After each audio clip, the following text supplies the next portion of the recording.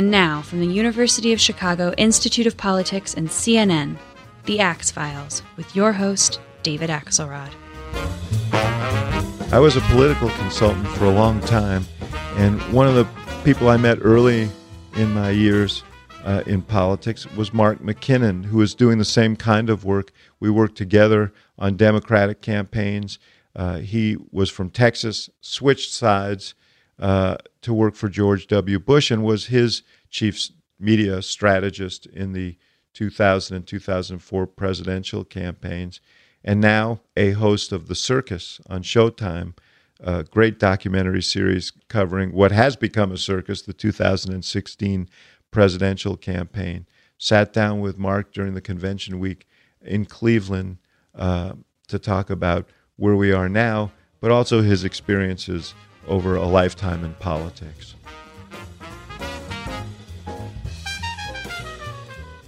I'm sitting with Mark McKinnon, my old buddy, and he's got his hat on, his scarf as well, but the hat, we were just talking about it, it's an open road Stetson, is that what it is? Yeah, it is a Stetson. Big straw hat. It's a straw hat, the summer version of the classic felt Stetson. Is your horse outside or nearby? There's not a picture of me growing up I don't have a hat on. I've just always loved hats, and it started with my dad, who did some ranching early on in his career. But wait a second, this is what I'm getting at. You grew up in Colorado, yeah, did you not? Yeah, that's where I'm from. Where in Colorado? Born in Boulder, and then grew up in Denver and Summit County. So did a lot of folks wear open road Stetsons my dad did. In Denver and Boulder? Yeah, they did. And my dad, most importantly. And I remember being like 4 years old and going into his closet. And it was like a dad closet, which had, just cool dad stuff. There was just cool trinkets and stuff and cufflinks and, maybe a rifle or something. But the coolest thing to me on the top shelf was his Stetson. And I remember thinking, I can't wait till I'm old enough to have my own. All right, well, congratulations, brother. You made it. Tell me about growing up in Colorado. I loved Colorado. What'd your dad do? He was a doctor. Mm-hmm. He was a doctor, and a great classic country doctor, the kind of guy that, went bankrupt a couple of times because he was always working for free and helping people out. And, we have like tons of art that people would give him instead of money for surgery. He was just one of those great classic docs. And spent a lot of time. Most of the people in Boulder self-medicated, but that's...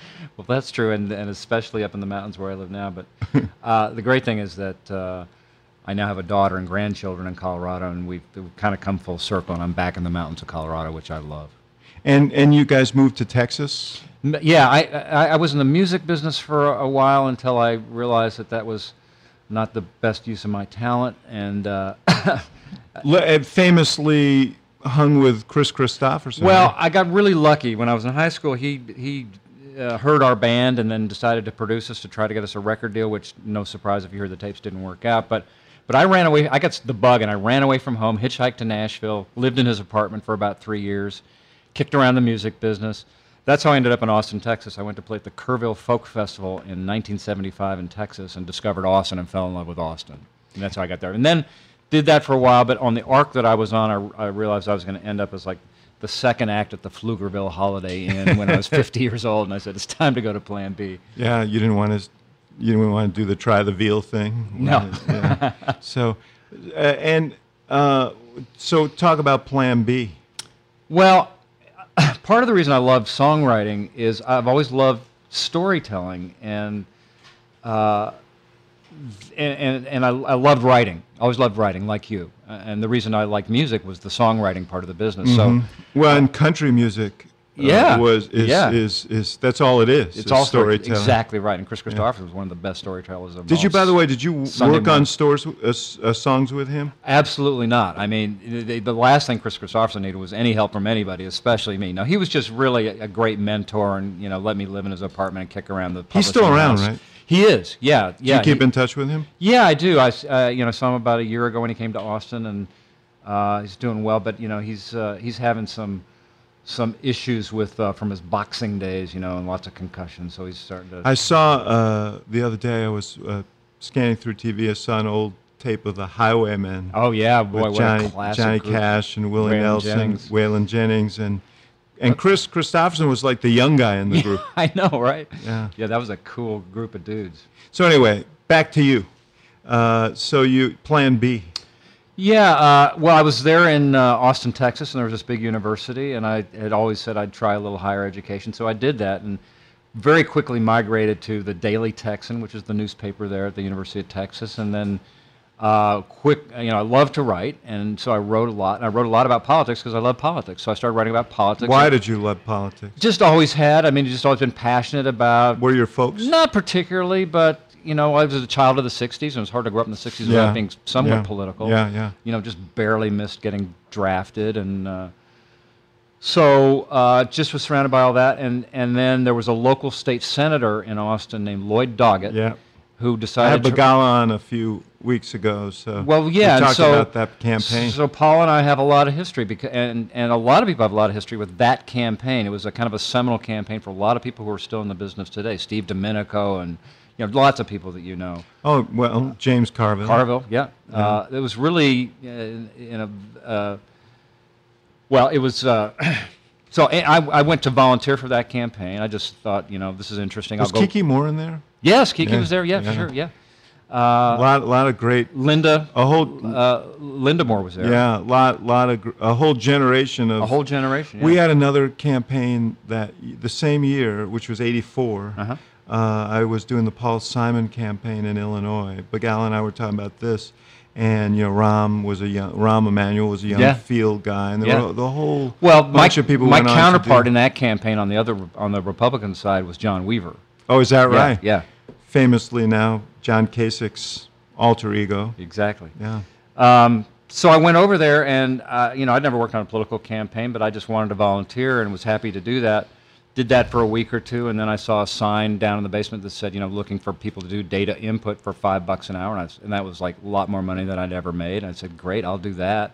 Did that for a couple of weeks, and I was in the basement, and then one day Begala walked down to the basement and goes, hey, McKinnon's down here. This guy can do some press. So they floated me up to the press office, and then I started doing press, and then I just completely got the bug. And this is also, it was a great classic campaign. We won the big upset primary, and then we got crushed in the general. It was Reagan year. Yes. And then I thought, well, that's the end of my political career. And then this is when I discovered you can fail upward in politics. And I got a call from the governor's office the next week saying, come on over. You, well, Doggett actually is still around too. He is. So He's still in Congress. Everybody involved in that campaign is still around, and which is like I said about politics, you can fail upwards. So who was the governor then? Was it Mark White? Yeah. And what did you do for him? I was a press assistant in the press office of the governor's office, and then I went over and was the press secretary for his campaign, and that's when I started working with people like Ray Strother and David Sawyer, two great classic. Media consultants the giants of our era. business, And then I said, that's what I want to do. I really thought that was cool. And then I was going to... Did they work with White? Is that how you came to that's know? right. They worked with White. And then I said, that married up all my interests, writing, television, storytelling. Yeah. This is, we have parallel stories because, Bob Squire was the media consultant, another one of the giants of early... Well, Squire and Sawyer were really the pioneers. In fact, there was a book written about them called Alpha Dogs. I don't know if you've read that, but you should if you haven't, because that book details the evolution of the export of American-style campaigns, and it's really interesting. And it's written by like a legitimate Wall Street Journal reporter, so it's got a critical view of it too. It's not just some hagiography of those guys. Those guys were great characters. They were great characters. I could tell stories about them all day. What did so you went to work for Strother? No, what happened is Raymond offered me a job, but I had a couple of different options. One, by the way, was Dick Morris called me and asked me if I wanted to go to work for a governor in Arkansas named Bill Clinton, and I got on a conference call with Dick Morris and Betsy Wright to talk about that. My goodness, yeah. Gary Morrow, and what happened? The land commissioner. What happened was I talked to somebody who I really admired and respected, and they said, if you think you know anything about politics, go to Louisiana and get your Ph.D. Mm-hmm. So I talked to Raymond all those days. I said, I'd love to do it, but I need He was from Louisiana, right? Yes, yeah. In fact, when I told him, he said, I completely endorse that, and it's true. And by God, it was. That was by far my favorite year in politics. And I learned more that year than I have the rest of my life. Working for Buddy Roemer? Working for Buddy Roemer, who was barely mentioned in most of the stories about that race early on. He was a congressman from Northeast Louisiana, and nobody ever wins from Northeast Louisiana because it's lightly populated. And we were running against Edwin Edwards, the greatest. He'd won 19 elections in a row. Yes, and then he served a term elsewhere, but at the request of the federal government. Yeah, and here's the classic why it's so colorful in Louisiana. I'm working for Buddy Roemer, who's this reformer running against Edwin Edwards, whose former chief of staff, Buddy Roemer's father, was in prison at the time. Yeah, that's Louisiana. Woo! Yeah. That's some great stuff. I mean, that's some Robert Penn Warren shit right there. Yeah. My favorite Edwin Edwards story was when he was running against David Treen, the Republican governor, who was kind of a prim guy, and they said to him, Treen says, if you get elected, you're going to steal everything. And he said, if Treen is there for 4 more years, there won't be anything left to steal. And I think maybe it was Treen about, Edwards said, it takes him an hour and a half to watch 60 Minutes. Yeah, Edwards was... he was so good. I mean, we talk about politicians and what's compelling today, and you look at what works and what doesn't, and what people really are hungry for today is authenticity. That's the kind of thing Edwards had. I mean, he was like, people knew that he stole and he cheated, but but he was candid about it. He said, yeah, I do, but I steal for you. Yeah, exactly. Well, that's sort of the Louisiana tradition, you know. I mean, Huey Long and all of that. So, but Roemer did a great ad in that campaign. It was a Ray Strother. It was a Ray Strother ad. I think it's one of the greatest. One of the classic ads of all time. Yeah. To talk about that. Well, Buddy Roemer was just the reason he was so compelling was that he was a great mix of Louisiana raconteur. He was a big poker player and reported his poker earnings during Congress. But he also went to. Here's the trick. He does all this kind of the James Carville thing, this shticking thing. But then it turns out he went to Harvard at 16 and then got his MBA at Harvard at 18. Super smart. Yeah. And but we were. In fact, I remember at one point in the campaign we were so broke that we had a press idea that we had like $50,000 left in the campaign, and we decided that we'd just go we'd go to Las Vegas and put it all on red, and we'd either go broke or keep the campaign going. Did you do it? No, we didn't. Yeah. But the Roemer ad. Oh, I'm sorry, the Roemer ad. So the great thing about, I mean, you and I both know that, sort of the most boring thing you can do in politics is a talking head ad.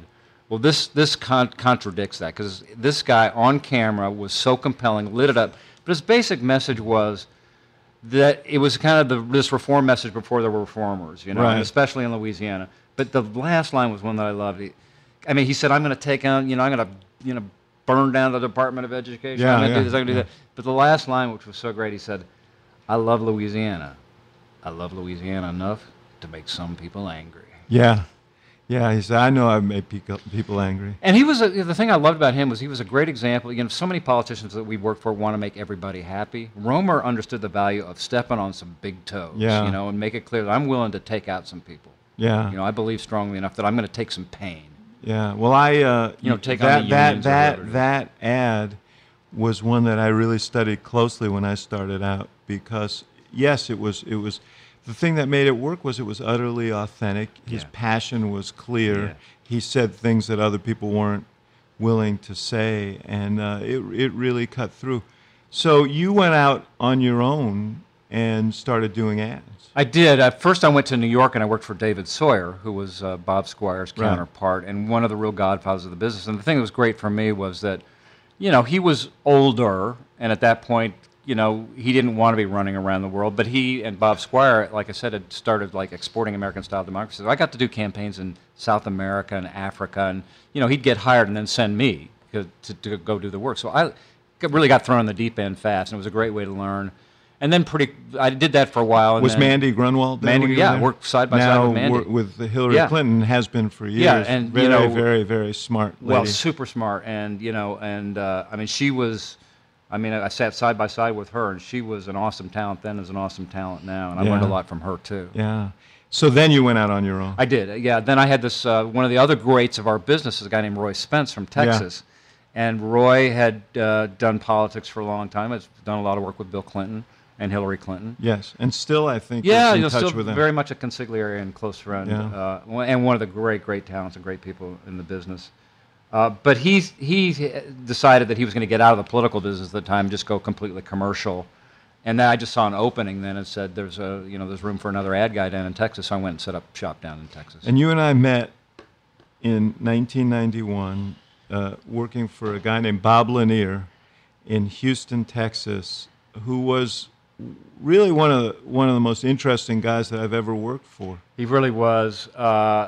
In so many ways, that was such an interesting campaign. Running for mayor. He was running for mayor, and this was a guy who was old, white, rich, and this is the sort of thing where people like you and I kind of sit down with him early on the campaign, and he says something like, I'm thinking about running for mayor, and we look at the data, and we kind of go, you might want to rethink this, because it's like everything that voters hated he was, a real estate guy, a banker, a lawyer, just not compelling in any way on paper, but beyond the paper, he was a real live, deep human being who cared passionately about city, and sort of in the old style of like he was a citizen who just wanted to give something back. And his big issue, and he looked at the city budget like a balance sheet. He was a mainframe computer in his head. He wanted to take money from a transit system the mayor wanted to build and put it into more police on the streets. Yeah, and people were really concerned about crime and safety at that point. And this was a classic example of people saying, well, Article 3 of City Rule 4 says you can't do that, and he says, elect me and watch me. Yeah, and he did it. The reason we got to know each other so well, first of all, he was so rich that he could afford two media consultants. Yeah, he did a Noah's Ark of consultants. Yes. He just had two of everybody. And we all stayed on the third floor of his mansion. Yeah, and we Houston. lived with him. That's how he was a super confident guy, but he didn't know politics. So if I hire you guys, you got to live with me, and we did. Yeah. But one of my favorite stories from that campaign was, in a classic budget meeting of the campaign, we're all in there. We're all arguing for our little piece of the pie. I'm like, no, we need 10,000 more for media, and the mail guy saying, well, we need 20 for mail, and we need street money, and we're having this big argument. And Lanier, who was 6'4" and had like size 15 boots and a big cigar, was in the back of the room, and he leans back, and I remember just hearing his booming voice going, "Boys, quit." He said, so Lanier leans back and he says, "Boys, just spend it till you waste it." Yeah, those are good clients to have. That's a useful thing. Yeah. But he ended up. By the way, we needed every bit of brain power to win that election. Yeah, and really as you remember, brain power and more. Yeah, and some luck. Yeah, remember that's some wild developments. But that guy is now mayor of Houston, Sylvester Turner. Yeah. That guy we beat. He was talented. Super talented. That's why it was a tough ran into some trouble at the end. That turned out a little bit of a scandal that turned out in his favor at the end of the day. Didn't he win a lawsuit on this? Yeah, he did. Yeah, he did. He won a libel lawsuit against the television station. Yeah. Sometime after you and I worked together on that Lanier campaign, and in Texas, the lines were always a little blurry between Democrats and Republicans. Well, not just blurry. I mean, it's hard for people to remember back that far, but it's really not that ancient history. But in 1990, I worked with Ann Richards, ran for governor, and she won. There's 28 constitutional statewide offices in Texas. In 1990, every single one of them was a Democrat. In 2008, 8 years later, every single one of them was a Republican. There was no Republican Party in Texas for the longest time. You were either a conservative Democrat or a Democrat. You were a Lloyd Bentsen Democrat or you were a Ralph Yarborough Democrat. Right. So there really wasn't an alternative. If you were there, you were a Democrat. And I just, the evolution happened right as I was getting older. I was having family. I was, there were some issues. Working for Public Strategies at that point, right? Yeah, working for a company that we started called Public Strategies. That did corporate work. Did corporate work and public affairs. And so I was kind of focused on that, but I was also very close to the lieutenant governor of Texas named Bob Bullock, who was a legendary character. And Bob Bullock became a mentor to George W. Bush, and they became very close friends. And they governed in a way in Texas that, we all wish. Lieutenant governor is very powerful in Texas. Super powerful, yeah, really more powerful than the governor. And they showed what it's like when you have real bipartisan leadership. And we should explain more powerful because they basically run the state senate, right? They run the state senate and have all kinds of executive authority. And the governor has limited powers. But anyway, they became very close, so close that when Bush ran for re-election, Bullock, the Democrat, endorsed Bush over his godson, Gary Morrow, who ran against Bush. But Awkward. Yeah, just a little. And so in the middle of that, I had gotten to know George Bush. I had gotten excited about charter schools, and I'd done a kind of a film thing about charter schools, and so I had a meeting with him, showed him the film. He got excited about charter schools too, and then we got to know each other just on a social level. And he had girls just about my girl's age, 2 girls. I had 2 girls. He liked to run. I liked to run. We started running together and just and biking, and then in the middle of all that, his media guy at the time got into some legal trouble and had to bail out, and so Bob Bullock and Karl Rove and some others kind of got together and said, why don't we have McKinnon do this? And so you have any reluctance at all? Yeah, sure. I mean, well, it was a very difficult decision. It took me months to make it, and I thought long and hard about it. But I had at that time, just ideologically, I mean, I've always been kind of in the middle somewhere. I was a little left of center early on in my life, but I'd kind of grown more conservative, and it was kind of a radical free trader, and just on some issues, had just been kind of drifting more conservative, and then. The most powerful thing was that George Bush came along with this message about compassionate conservatism, and this is, again, amazing to think about now, but one of the big messages that he was talking about at the time that really attracted me was his pro-immigration message. Mm-hmm. He embraced it full-throated. I mean, he was a big-time immigration supporter. And that was a big issue in our campaign in I remember some advisors in 1999 saying, you should be careful about this issue. And he said, oh, no, I don't care what you think. Well, an interesting sidelight to that, I was doing the campaign for John Sharp in 1998, who was running for lieutenant governor so many intersections against Rick Perry. Yeah. And Sharp lost by 1.5 points, and the margin of defeat was the fact that the turnout in the Hispanic areas was so low, primarily because people were satisfied with George Bush. Yeah. And, there was no impetus to come out and vote for Democrats. That's so interesting. And that was largely a reflection of Bush's position on immigration. Yeah, so he was, I was really attracted to that idea and that message, and so I crossed the bridge, and with the exception of a few rifle shots, most people, including people like Paul Begala, came out and publicly said, "Listen, I know McKinnon. I trust that this is I trust his motive here, that it's pure, and of course, not some calculated political you could move." Steal a car and Begala would come to your defense because he's a ultimately loyal guy. Well, that's because I got all the secrets on Begala. He would say the same about you. Well, it's true. But so you went and you worked for Bush. Talk about Bush. As a person? Well, as I said, I sort of got to know him personally before I got to know him professionally, and he's one of the people you meet not just in politics but in life that is so engaging and so authentic, so fun, and also a real moral clarity about the guy. This was a guy that you meet and you just, he kind of sees life in sort of black and white in terms of values, about honesty and family and I initially sort of, in a way, he was kind of a mentor to me in the sense of like being a father and a citizen. I kind of looked at him, and I'd just been, running around trying to do my business and stuff, and he kind of caught my attention. It's like, you need to start thinking about how you live your life. Well, he had done some deep thinking about how he lived his life. Yeah, right? He went through some dissolute times. Big time. Yeah. And so that caught my attention, and then. Like I said, he had a real clarity of vision and what he believed, and so I love that politically. But the other thing about him is that, we talk about these, this is the classic focus group story. The people that we ran against, we were blessed by our opposition in both 2000 and 2004 in the sense that even if people disagreed with George Bush politically, they saw him as an authentic kind of character. So we'd go through these focus groups, and people say, "I disagree with him on this. I disagree with him on that. I disagree with him on that." And in the end, you'd say, "Well, if you had an opportunity to go have a beer with Al Gore or George Bush, unanimous George Bush." Right.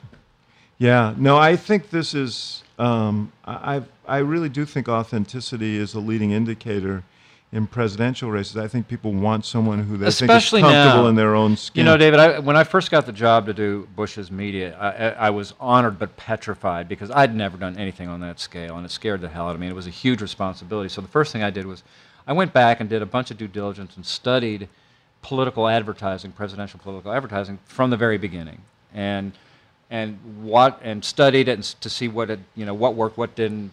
And it was fascinating. I have this whole. I used to have this like a long presentation just about that, because you see it change and evolve over time. Because as voters get used to something, it's like a virus or something. You inoculate it and then you try something new. So you see, high concept stuff for a while works, and it kind of moves along those axes. But what I really saw happen recently, I say recently, the last 10 years, and with George W. Bush, is that power of authenticity. Because, as you know, political advertising these days, is minimally effective because people just don't believe it. They say it's you got the First Amendment, you can say whatever you want, and all politicians lie. So why should I there's so believe much anything of you're it saying? too. What with the proliferation, Citizens United, and the proliferation of ads. Right. But I think the old constructs of political advertising are people. It's like antibiotics. People have That's the word I was looking for. Antibiotics. That's perfect. Yeah. People have developed. Well, so I did things with Bush that were. I almost never did anything that was scripted. It was always something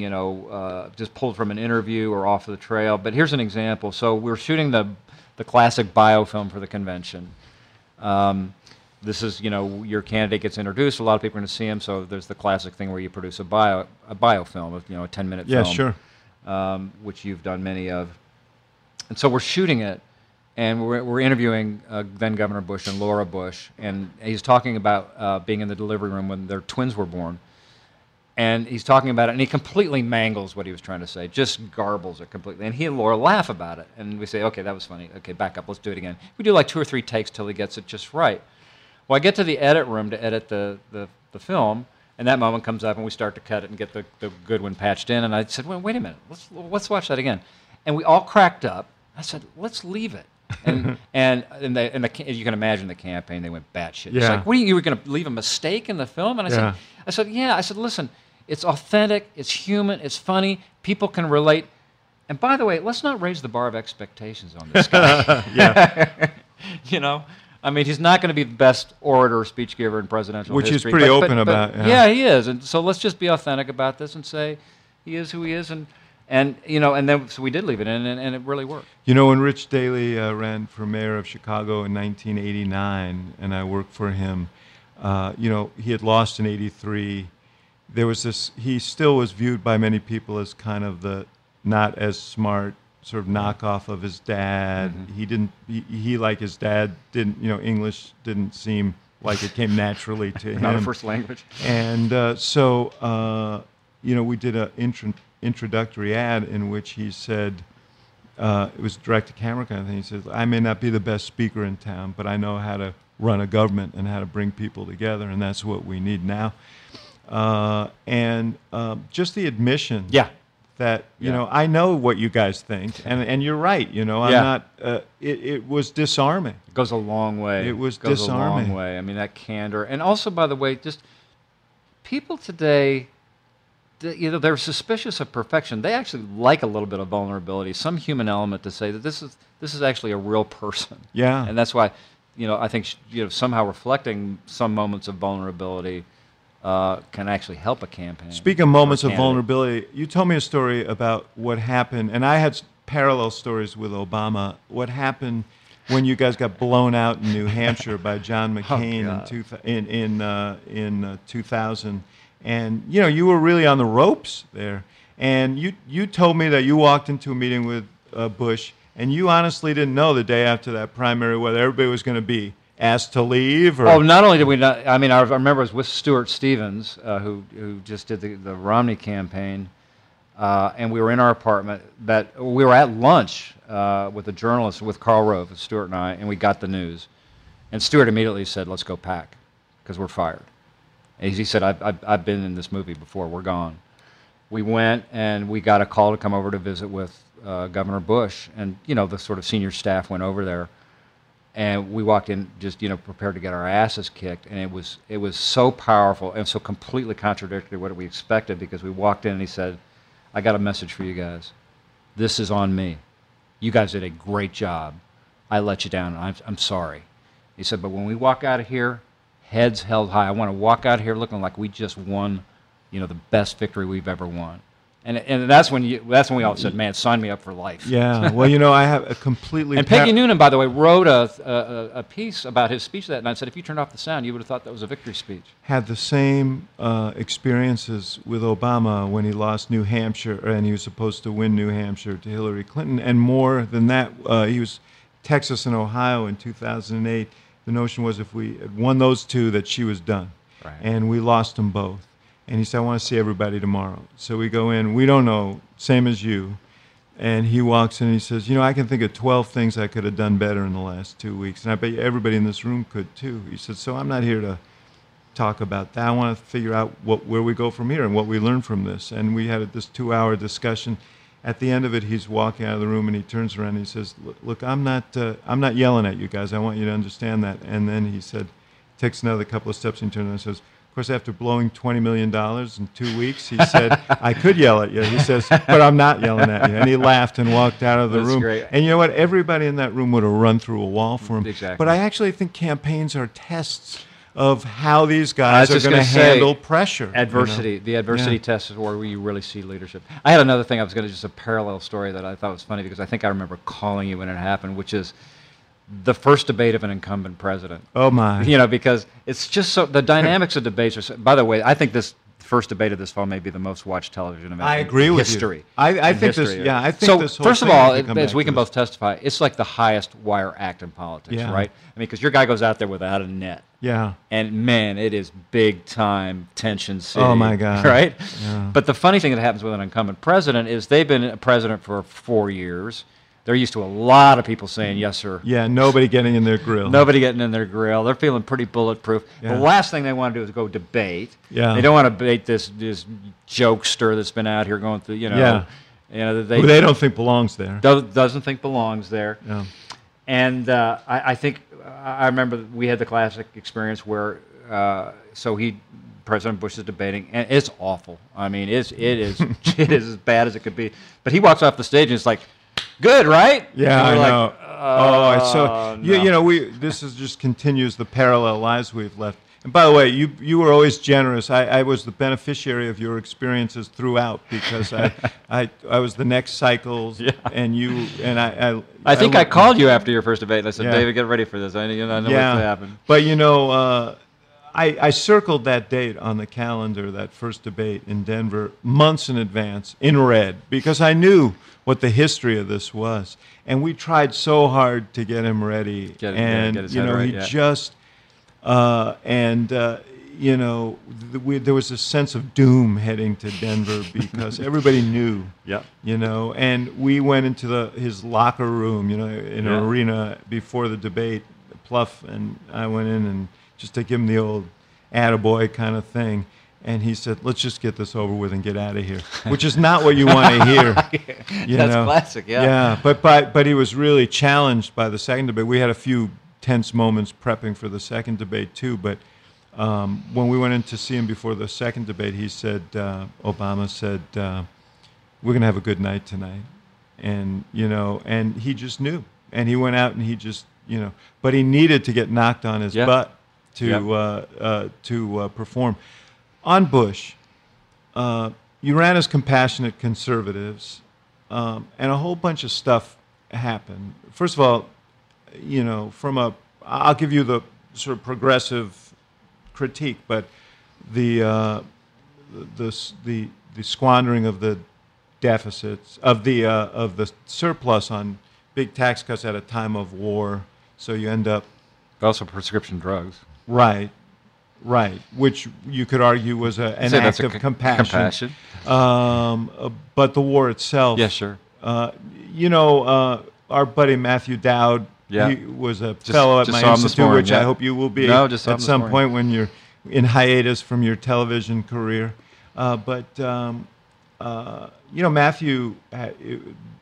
was traumatized by the Iraq war, and his son went off and served and so on, and really split with the president over that. I mean, were there moments there where you had sort of say, well, how do we take this fork in the road here? How did the Bush presidency become about this and so on? Of course, there was such traumatic, dramatic tragic time in our history. But those decisions were so far beyond my pay grade, and I could only trust that the guy that I knew and had worked for and had been loyal to was making the decisions on the best evidence that he had at the time. And we all know how it turned out, and it wasn't good evidence, and we all, the world has paid a price for that. But I never had a notion. I mean, my counsel. I mean, there were times when I didn't agree with the direction, but I offered my counsel and was not always in the majority. But my counsel was always welcome, not always taken. But it's always private. It's not anything that I ever discussed. My experience is that, and certainly my experience with the president that I serve, is that presidents get stronger as they go along because they become more experienced, confident. Sure. It's natural. Yeah. Do you, the interpretation of the story that you always get is he ceded too much early to Cheney, to others, and that he came into his own later in his presidency when he sort of seized control back. Do you think Cheney had too much influence in that administration? I think the narrative belief about that is distorted. I mean, I think that George Bush was always in charge, but I think he picked a strong number two, knowing that he could exert that kind of authority. But the notion that sort of Dick Cheney was ever kind of a puppet master, I think it distorts the real picture. Mm-hmm. I remember, early on, I was a McCain man. I thought McCain would have been a great number two for the president. So,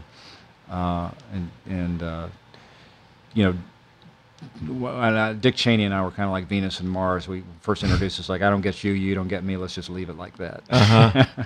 So you didn't have much interaction with him. I probably had maybe 2 paragraphs in 8 years. Mm-hmm. Let's talk about this election. We talked about authenticity. It's a circus out there. Yes, David. it is. And we're going to finish up by talking about this extraordinary production that you're involved in during this campaign. Because I love, we're both storytellers, and the campaigns are odysseys and should be told. That's why I wanted to do it. Yeah. Yeah, but let's talk about the odyssey itself. What are your observations, having been on the road, of these two candidates, and how people interact, and how people are intuiting, their sense of them? Well, I should point out before you answer that question, one of the things that I'm always been jealous of is that you used to do your own focus groups. And I always wanted, my mom was in qualitative research. I always thought it'd be cool. I love any reporter. I was started as a reporter as well. Loves to ask questions and learn from what people have to say. You're out there on the road now, not just with candidates, but with people. So talk about how you think people are viewing this election. Well, they're viewing it in such a different way, David. And the thing that got my attention more than anything this election was the first Trump rally that I went to. And, I'd kind of heard things, and I went, and I've been in politics about the same time as you have, which is a long time. I've never seen anything remotely close to what I saw at that first Trump rally. I mean, the people, the energy, the Trump himself was all just blew my mind completely. Now, I have thought for a while that the opening for a conceptual candidate like that, a businessman, outsider. I went back and looked, because I've kind of looked at third-party possibilities and that sort of thing. So I went back and looked at the Ross Perot candidacy and looked at the research from that election, like the right track, wrong track, all those sort of fundamentals that we look at, and they were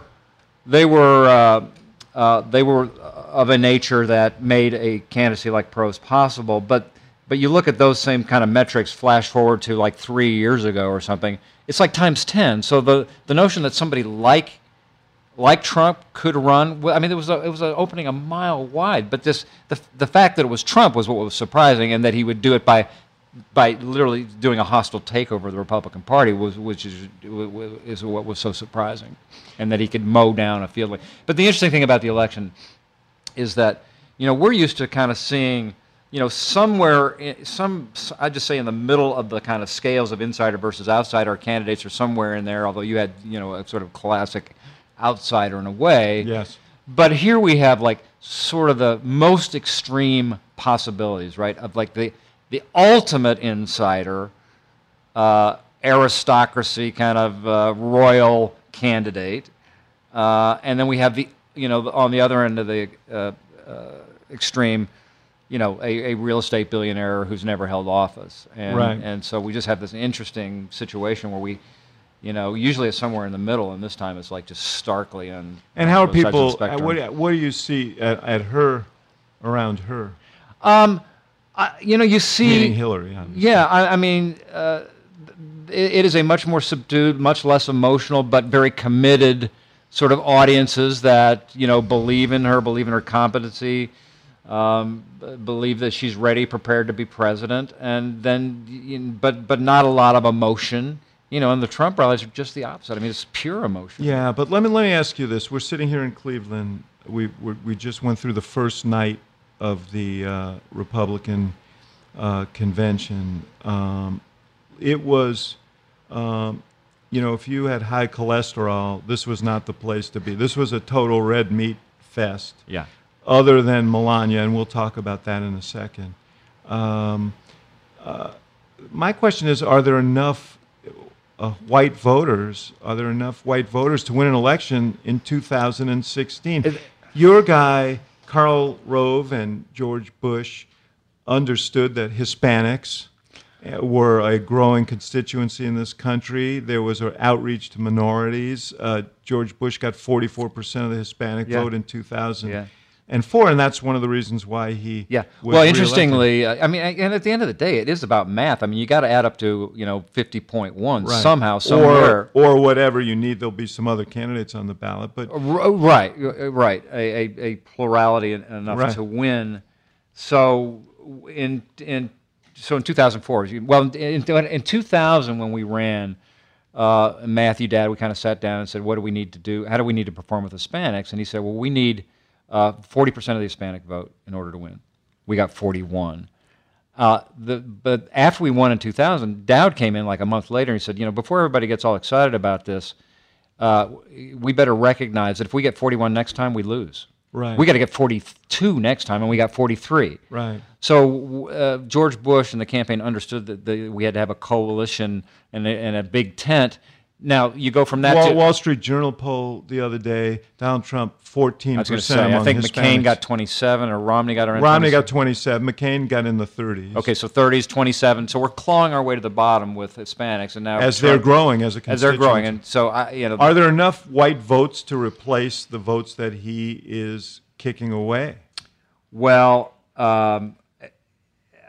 It's hard to see it on paper. It's really hard to see it. I mean, and even if you do, boy, that's for the sake of the Republican Party and the sake of our country, I hope we don't have a president that is simply elected with one demographic constituency. But did you see anything last night that would suggest to you that there's a significant outreach going on?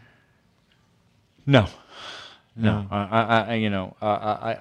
Paul Manafort, who's running the campaign, told a group of reporters that they're modeling it after. And I had sort of tweeted about this before he said it because it looked familiar to me, the Law and Order campaign, that they're running the Nixon 68 campaign.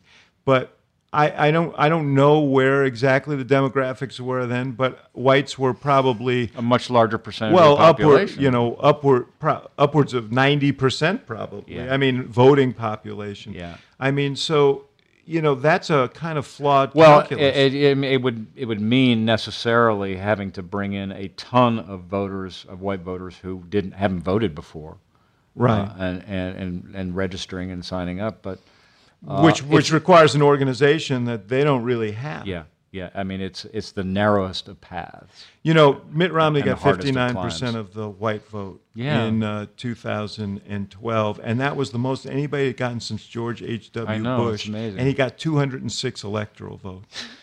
Right. Now, Donald Trump may get more than 59%, although in that same poll, he was not close. I mean, Hillary was getting 37%.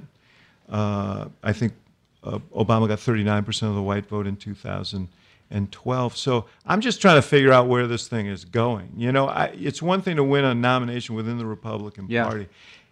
You know, I just don't know where, as you say, where the math adds. Yeah, I mean, so far everything seems to be aimed at the base. I mean, last night was very much base messaging, and what would you advise him?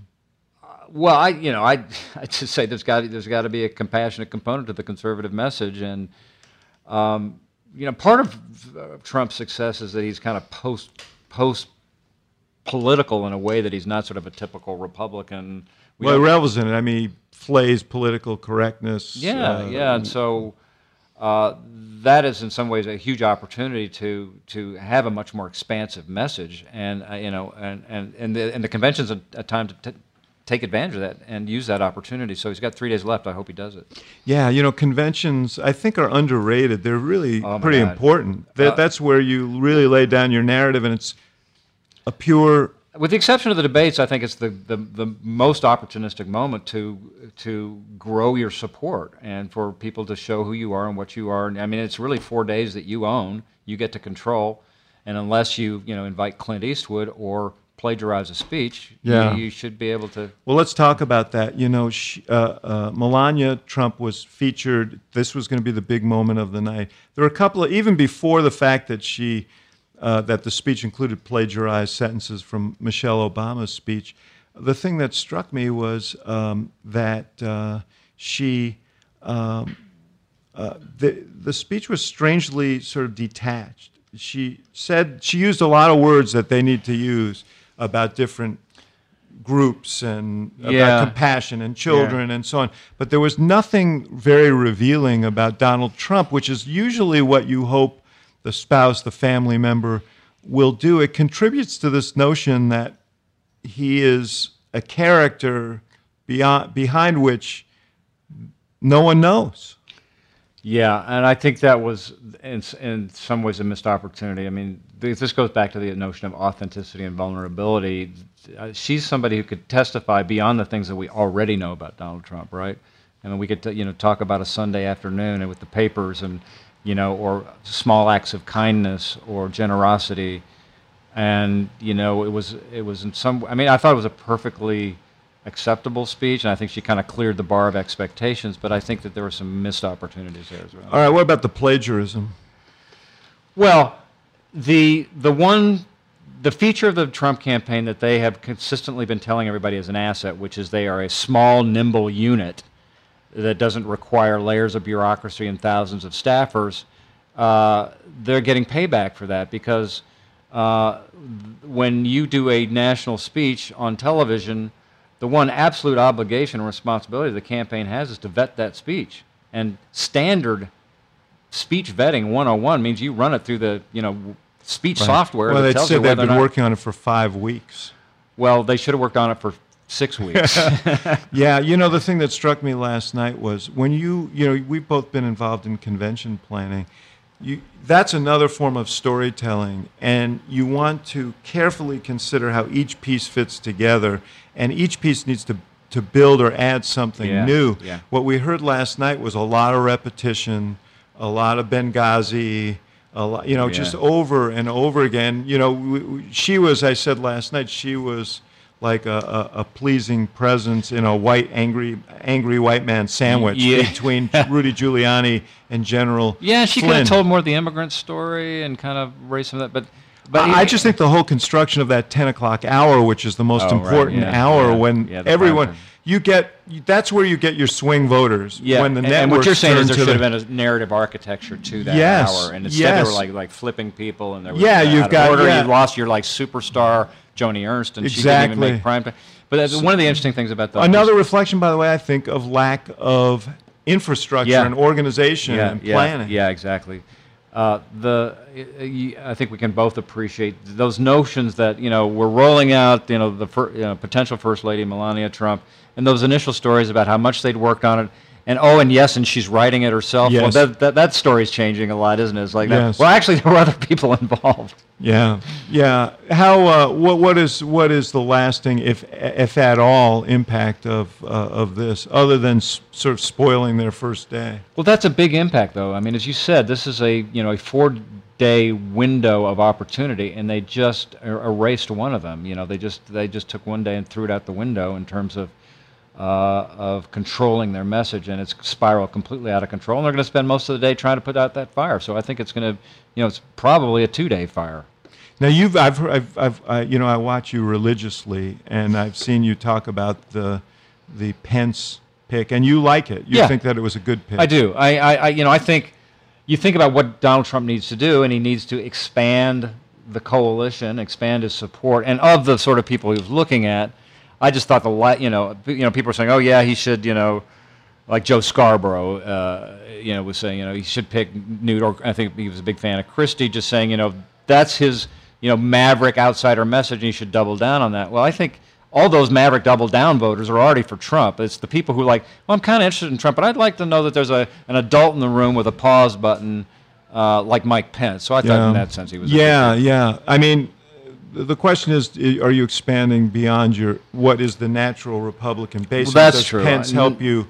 I just remember how this process starts and how excited George Bush was, and as I know Trump was, and I'm sure Obama was at the beginning. You're like, God, I get to pick a vice president, and you have this universe of people and great talents and famous people, and then you get kind of down to the lick log, as we say in Texas, and suddenly you're left with very few candidates. Although with Trump it's different, because the truth is George Bush probably could have chosen from anybody. Barack Obama could have chosen from anybody. You're right. Not a lot of people wanted to be. No, a lot of people took themselves off the list. Which speaks to the bigger problem. Your guy isn't here. Bush isn't here. His dad isn't here. The one person who I thought was Jeb actually Bush isn't here. The perfect pick for him, and also oddly in this weird post-partisan notion, I had a candidate who would have been the perfect vice presidential pick for both him and Hillary Clinton, which was Condi Rice. Yeah. But I heard that he actually reached out to her a couple of weeks ago, and of course she said no. Yeah. What does it say that so many people don't want to be on the ticket with him? I think it kind of speaks for itself. I know, but this is a podcast, so things can't speak for themselves. You have to speak for them. Okay. It's radio. Okay. The Republican establishment. The Donald Trump has run to some degree, to a large degree, against the Republican establishment. So the Republican establishment is not here.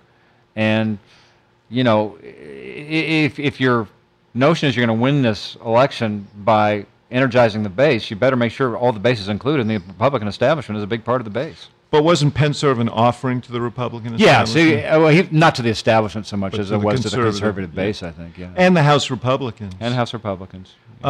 So what happens to the Republican Party in your view after this? You're a guy who's been you've been working this no labels thing. Yeah. Well, I've also been saying for a long time that we need to blow up the Republican Party and start over, and that appears to be happening at the very least. And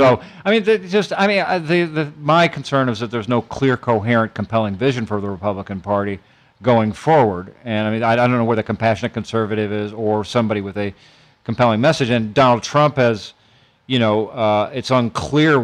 Hopefully we'll see over the course of the week what that unifying vision, his vision is for the party. But it includes a lot of ideas that are pretty.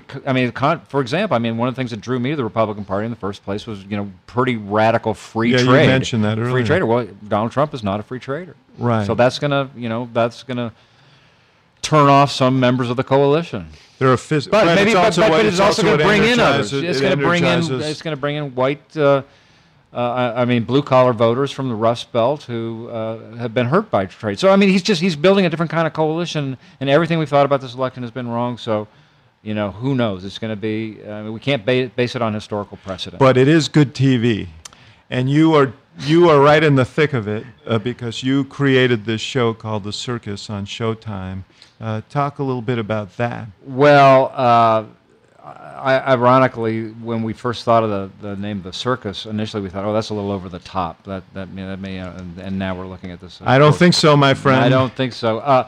The initial idea for this, David, was I started thinking about it about 10 years ago, the rationale for the thinking was simply that we've been in a lot of campaigns. We find them to be interesting, fascinating ecosystems of players and characters and drama, 95% of which the public never sees. And I just thought, wouldn't it be fascinating if we could show the humanity behind these campaigns? It's just there's just great, interesting, dramatic stuff that goes on, and so the idea was, and by the way, not just to show it, but to show it in real time. That was, there are documentaries that are done after elections, and by the way, the Mitt documentary was in part an inspiration because I saw that, and a lot of people saw it and said, well, where was that guy in the election? I mean, he was a really compelling, interesting guy, and I said, let's do this, roll it up real time, so people feel like they can see what it feels like to be in a campaign, but also as it's happening, because that creates some drama because we don't know the end of the story. You've gotten some extraordinary access, which I'm sure makes a lot of people jealous.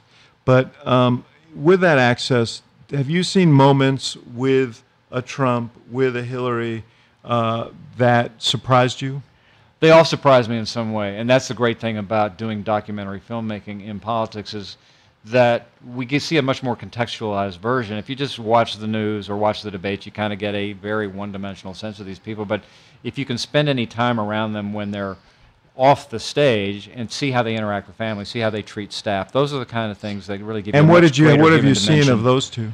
Well, for example, Donald Trump is, he really has a family dynamic that's compelling, and you meet his kids. For example, Donald Trump Jr. is one of the most interesting people I've talked to during the whole show. I met him in Elko, Nevada, in the middle of nowhere, and it was his first time that he'd gone out as a surrogate for his father. And it was one of the most interesting conversations that I've had with anybody this whole election. He was just authentic, compelling, interesting, candid. And we'll have a chance to see him in the next few days. Yeah, and I think he'll surprise a lot of people. He's an interesting. Well, I know Ivanka. I've actually sat next to her at a dinner, and I would say the same about her. In fact, I called Donald Trump. I have to confess, after having dinner with her, and I said, "Well, it must be the mother because it can't be you." Well, you look Which, by the way, he took very well. Yeah. Well, I mean, you look at people's kids, and you say, "Well, something's going on right there." Right. I mean, I think that's you don't what raise they great hope. kids like that by accident. What about Hillary? I had the opportunity to kind of intersect with her on some nonprofit work over the last few years, and I've been really struck in the times that I've seen her too on the trail, kind of when the cameras are off, that she's it's just surprising. Classic thing, huh? Yeah, where she's got a sense of humor. Yeah. She's got a very warm side to her, and very engaging and thoughtful, and engages and listens. So, I mean, serious about stuff. Yeah, serious about stuff, but serious about stuff in a good way. Yeah, yeah, no. I mean, the thing that I come away from the interactions that I've had, kind of on a staffing level too, is that whatever you may think about Hillary Clinton's politics, this is one competent person. Mm-hmm. I mean, she is highly competent and a good manager. So if you want somebody in Washington who kind of knows where the levers are, this woman knows where the levers are. Well, and that's, I think, going to be the contrast in November, which is, do people choose reliability, competence, stability, or do they want something that they want to blow the thing up? And so it becomes temperament versus the same old and trustworthiness. So, I mean, that's the construct that's being set up here in a very volatile world. It's interesting. It will make for great television. Sunday nights on Sunday Showtime? Nights at 8 o'clock Showtime, and if you don't have it in your cable package, you can get it on an app on your device. Mark McKinnon, thanks for your friendship, for all the good counsel you've given me. Hey, let me just say this. I've known a lot of interesting characters and people in this business. David Axelrod is one of the finest, and if I were running for office, you're the guy that I'd want on board, not just as a consultant or professional, but as a friend. Well, I can say if you run for office, I'll come out of retirement with full confidence that you never will. Well, you can have full confidence that if I run for anything, it'll be the border. Thanks for being here. Hey, thanks. Take it hard. Thank you for listening to The Axe Files, part of the CNN Podcast Network. For more episodes of The Axe Files, visit cnn.com/podcast and subscribe on iTunes, Stitcher, or your favorite app. And for more programming from the University of Chicago Institute of Politics, visit politics.uchicago.edu.